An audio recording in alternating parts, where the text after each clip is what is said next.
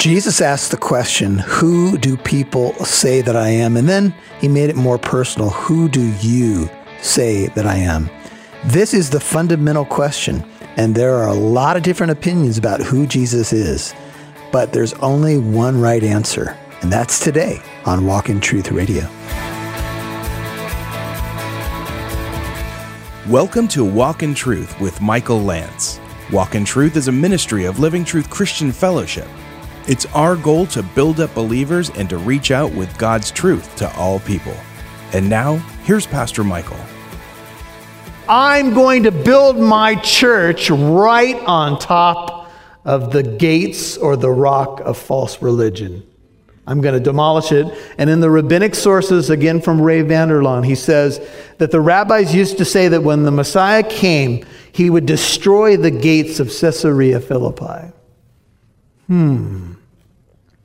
All of a sudden, you begin to see that what Jesus is saying to his disciples is that your mission, boys, is to destroy false belief and let people know who I am. Are you seeing everything clearly? Do you know who I am?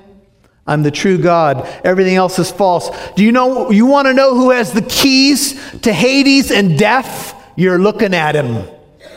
Revelation 1:17 and 18. He has the keys, and I want to know the guy who has the keys, especially of Hades and death. Do you agree?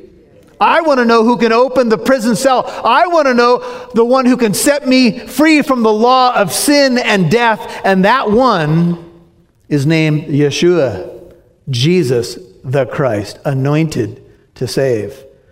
Jesus is not talking about sissy stuff here. He's saying, look, the gates are for defensive purposes, and I want you to take those gates on, boys. I want you to go on the highways and byways and tell people how they can actually be free, because the devil's been lying to people.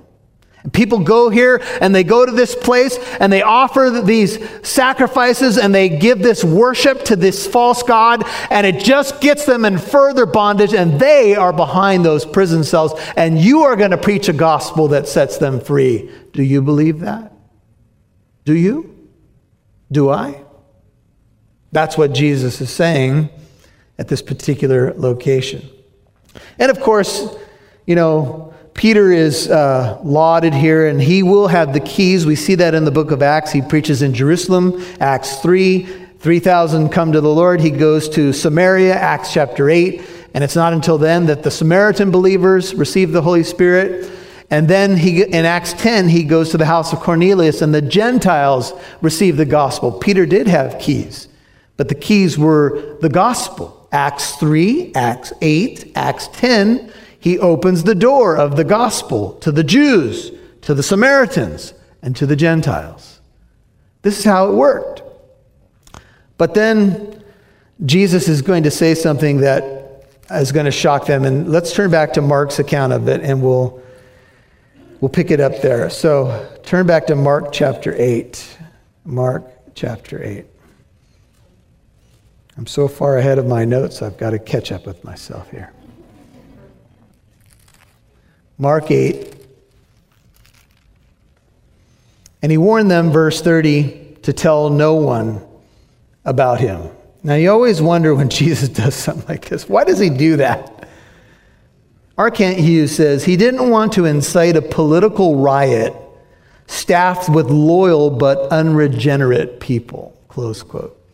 He was always doing things on God's timetable. He revealed it to the apostles, but he wanted them to be careful because there was a timeline he was working on. Messiah's mission, his identity, is everything.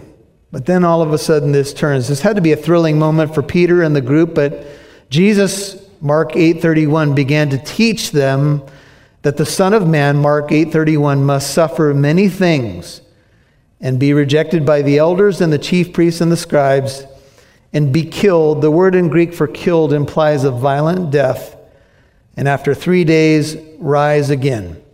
Now I've heard some liberal scholars say, Jesus didn't literally rise from the dead. Let's calm down, folks. Okay.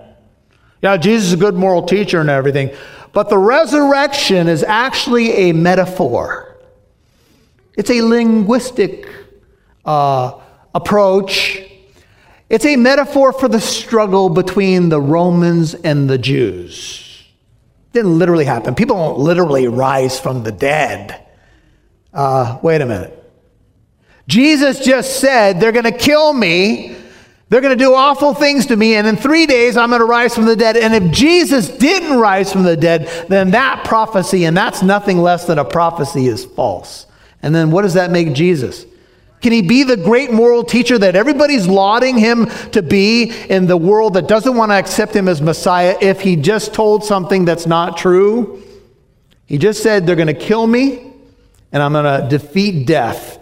And he gave specifics. That is a prophecy. And if that does not come to pass, then Jesus cannot be God and the Messiah. But we do know it did come to pass. And we know that Jesus is who he said he was. He is the Son of God, and he's the Son of Man, the representative of God and the representative of man, if you will. The Son of Man, a messianic title. Daniel 7:13 and 14 is what you can write down, who will receive the kingdom. And so he teaches these things. He'll suffer many things. He'll be rejected. He names the group. The elders, the chief priests, and the scribes are the group that belong to the Sanhedrin, the leading council in Israel. And he was stating the matter plainly. No secret language here. It's on the table. And Peter, the one who had just gotten the great revelation from the Father in heaven, he took him aside and began to rebuke Jesus. That's always a dangerous thing to do, by the way. I'd be very careful. You don't start to rebuke God. The word rebuke has the idea of a correction with passion. Kind of like this. Jesus, come here. I'm the guy that gets revelations from heaven. Just listen to this. Maybe Peter put his arm around the Lord. No. See, you don't have this one right, Lord. Have you ever prayed that way? Lord, can I give you some insight on this one? What? No. You can't die. By the way, the idea of a dying Messiah was repugnant to most of the Jewish minds. And in fact, in Isaiah 53, the great prophecy that says he'll be wounded for our transgressions, bruised for our iniquities, the rabbis would say that the suffering, only the good parts are about the Messiah. The suffering parts are about the people of Israel, not the Messiah. They did not believe the Messiah was going to suffer. They believed he was going to reign on the throne of David. In fact, the apostles have been arguing as they're kind of making their way around town, who's going to be the greatest, because they think he's going right to the throne. So I'm going to position myself really well right now. Talk about wanting to climb the corporate ladder. I don't know how long you think it's going to be till he's on the throne. I think maybe 6 months. Yeah. What do you think? What kind of chairs do you think we'll sit in? I'm getting fitted from my crown right now. It's gold with little sparklies in it. We're going to rule. We're going to reign. 12 thrones. We'll be judging the tribes. Isn't this awesome? Oh, it's going to happen, but just not for quite a long time. You see, in order for you to sit on that throne, Peter, Jesus is going to have to die for you.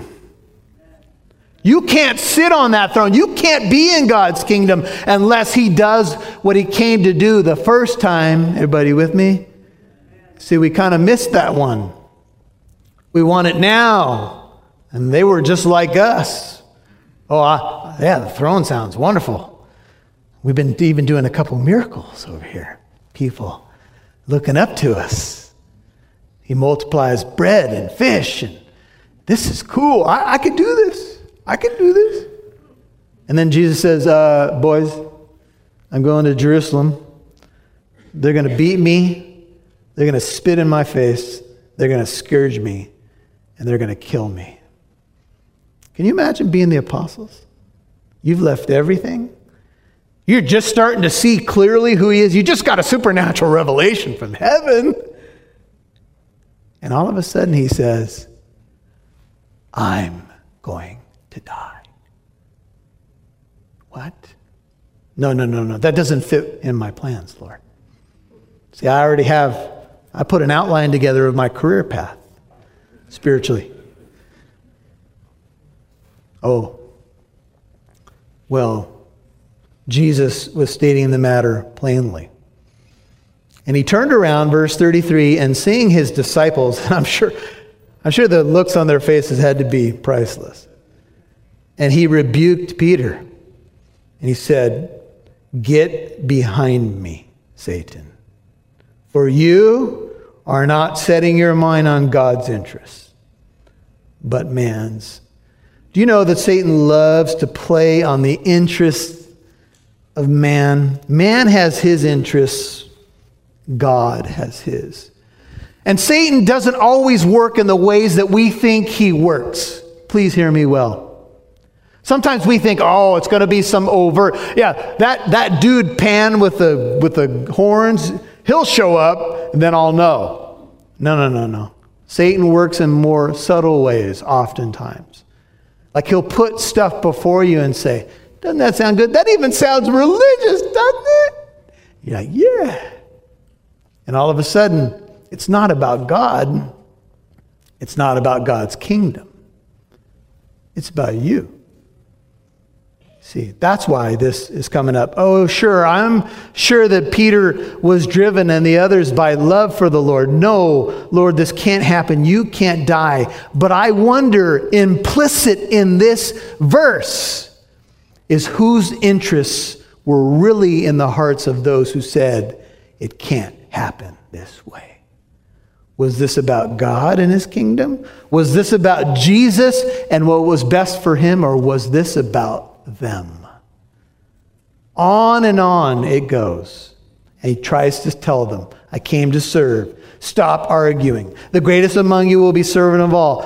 And Satan dangled the carrot on man's interest. And all of a sudden, the man who was getting supernatural revelation from God, the Father, has been used as a tool for the enemy. And oftentimes when you are walking the path as a Christian, sometimes this kind of stuff happens. You know, one minute you're hearing from God and it seems crystal clear, and the next minute you're going, boy, I've heard that voice before. And I don't think that's of God. And Jesus rebuked Peter, and I'm sure Peter had to be devastated by what the Lord said. Do you want to be able to defend your faith, what you believe in, why you believe it? We've tackled subjects like Jehovah's Witnesses, the origins of Christmas. In honor of the 500th year of the Reformation, we did a 2-part message on Sola Scriptura. Is the Bible alone sufficient? Is it our highest authority? Scientology. Intriguing topics that are available on the Walk in Truth store at walkintruth.com. There'll be more to come, more exciting things to come. And he summoned the multitudes along with his disciples back in Mark 8. He summoned the multitudes with his disciples and said to them, 34, if anyone wishes to come after me, let him deny himself, take up his cross, and follow me. Now, if you're a person standing there at that time, when you hear cross, you do not think of designer jewelry that goes well with your earrings. When you hear cross, all you think of is people who walk in a death march. All you think of is how the Romans put people right on the public road to warn you not to turn on Rome. When you hear cross, the only thing you can think of is a terrible death. And Jesus, all of a sudden, from the heights of spiritual revelation to thinking, man, we're coming into the kingdom probably in just a short while, all of a sudden he's saying, look, by the way, not only am I going to a cross, but you're going to have to take up yours as well. I'm sure that had to be a very difficult transaction. To take up a cross was the worst of all possible things to hear. One writer says, Christ leads the procession carrying the cross, and we, his followers, follow in his steps. Do you know, this is tough to hear. Do you know right now that some of our brethren in the Middle East have been crucified? in the last month or two? Now, for many of us sitting here today, we will not experience a literal cross. And sometimes we say, well, my cross is my boss. Heavy, right? My cross is the 91 freeway. I'm with you. Every time I drive over the overpass of that freeway, I thank God I'm not on that freeway. And I pray for you who are on that freeway. But the 91 freeway is not a cross. A cross, if you want to use the metaphor, is all about dying to your own interests. It's all about realizing that in modern evangelicalism, we've gotten it down to a point where people will go to a church if they're sufficiently pleased with a checklist that they have. But Jesus says no. Yeah, you should find a good church. Find a church that does ministry and teaches the word and all of that and is true to the gospel. But look, folks, Christianity is not about this right now. This is part of it. Christianity is about a holy huddle where we go out into that world and we face those gates of Hades and we say, you know what, there's a way you can be free. I'm not talking about beating people over the head with the Bible. I'm talking about engaging people and saying, look, there's a hope. There's a God who came for you and for me. But to do that, you're going to have to deny yourself. You're going to have to break some of your comfort zones. You're going to have to take God at his word and pray and say, Lord, I don't want to spend another week without witnessing to somebody. I don't want to spend another week without having a serious prayer life. I don't want to spend another week caught up in the rat race and doing just what the world does, and then I check in on Sunday. The word deny means completely disown or utterly separate oneself from someone, and what you have to separate yourself from is yourself. You're going to have to learn that to really live in the Christian life, you must die. But when you die, you really begin to live. It's such a paradox. Sometimes I'm like, Lord, really? Really? Set those things aside and I'll use you for my glory. Self-focus is part of the modern evangelical identity. One writer says, this is why increasing numbers of evangelical Christians care little about the glory of God or reaching out to the lost world. For them, Christianity exists to enhance their lives, their marriages, their bank accounts, their prestige. But to bear a cross, to pay a price for standing for Christ, no thanks. Close quote. I know it's not easy to hear, folks, but we're just going verse by verse through the Bible. I thought about skipping this section. Just kidding. No, I didn't.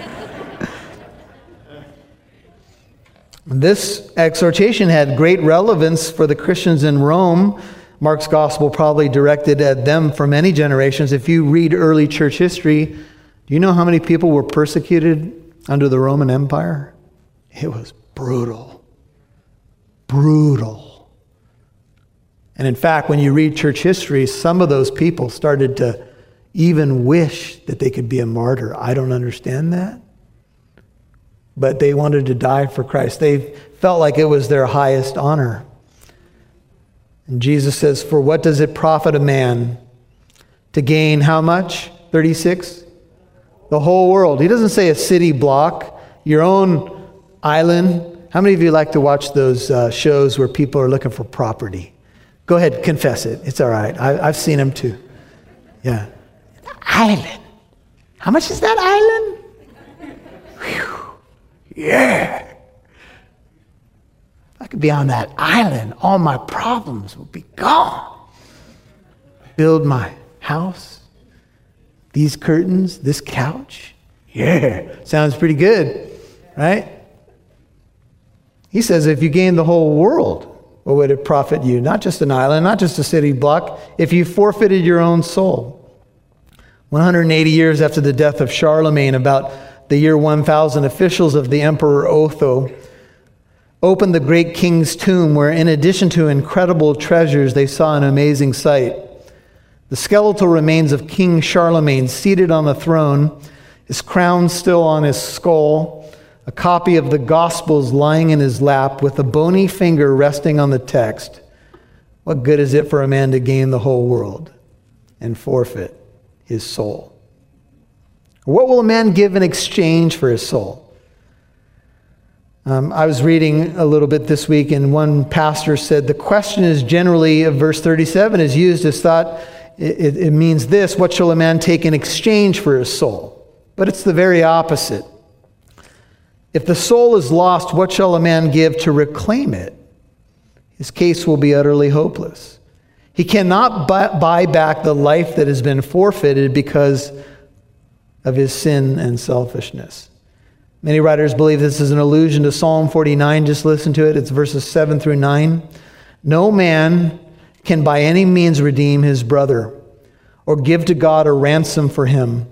For the redemption of his soul is costly, and he should cease trying forever, that he should live on eternally, and that he should not undergo decay. Psalm 49, 7 through 9. Nobody else can pay for your soul, and you can't either.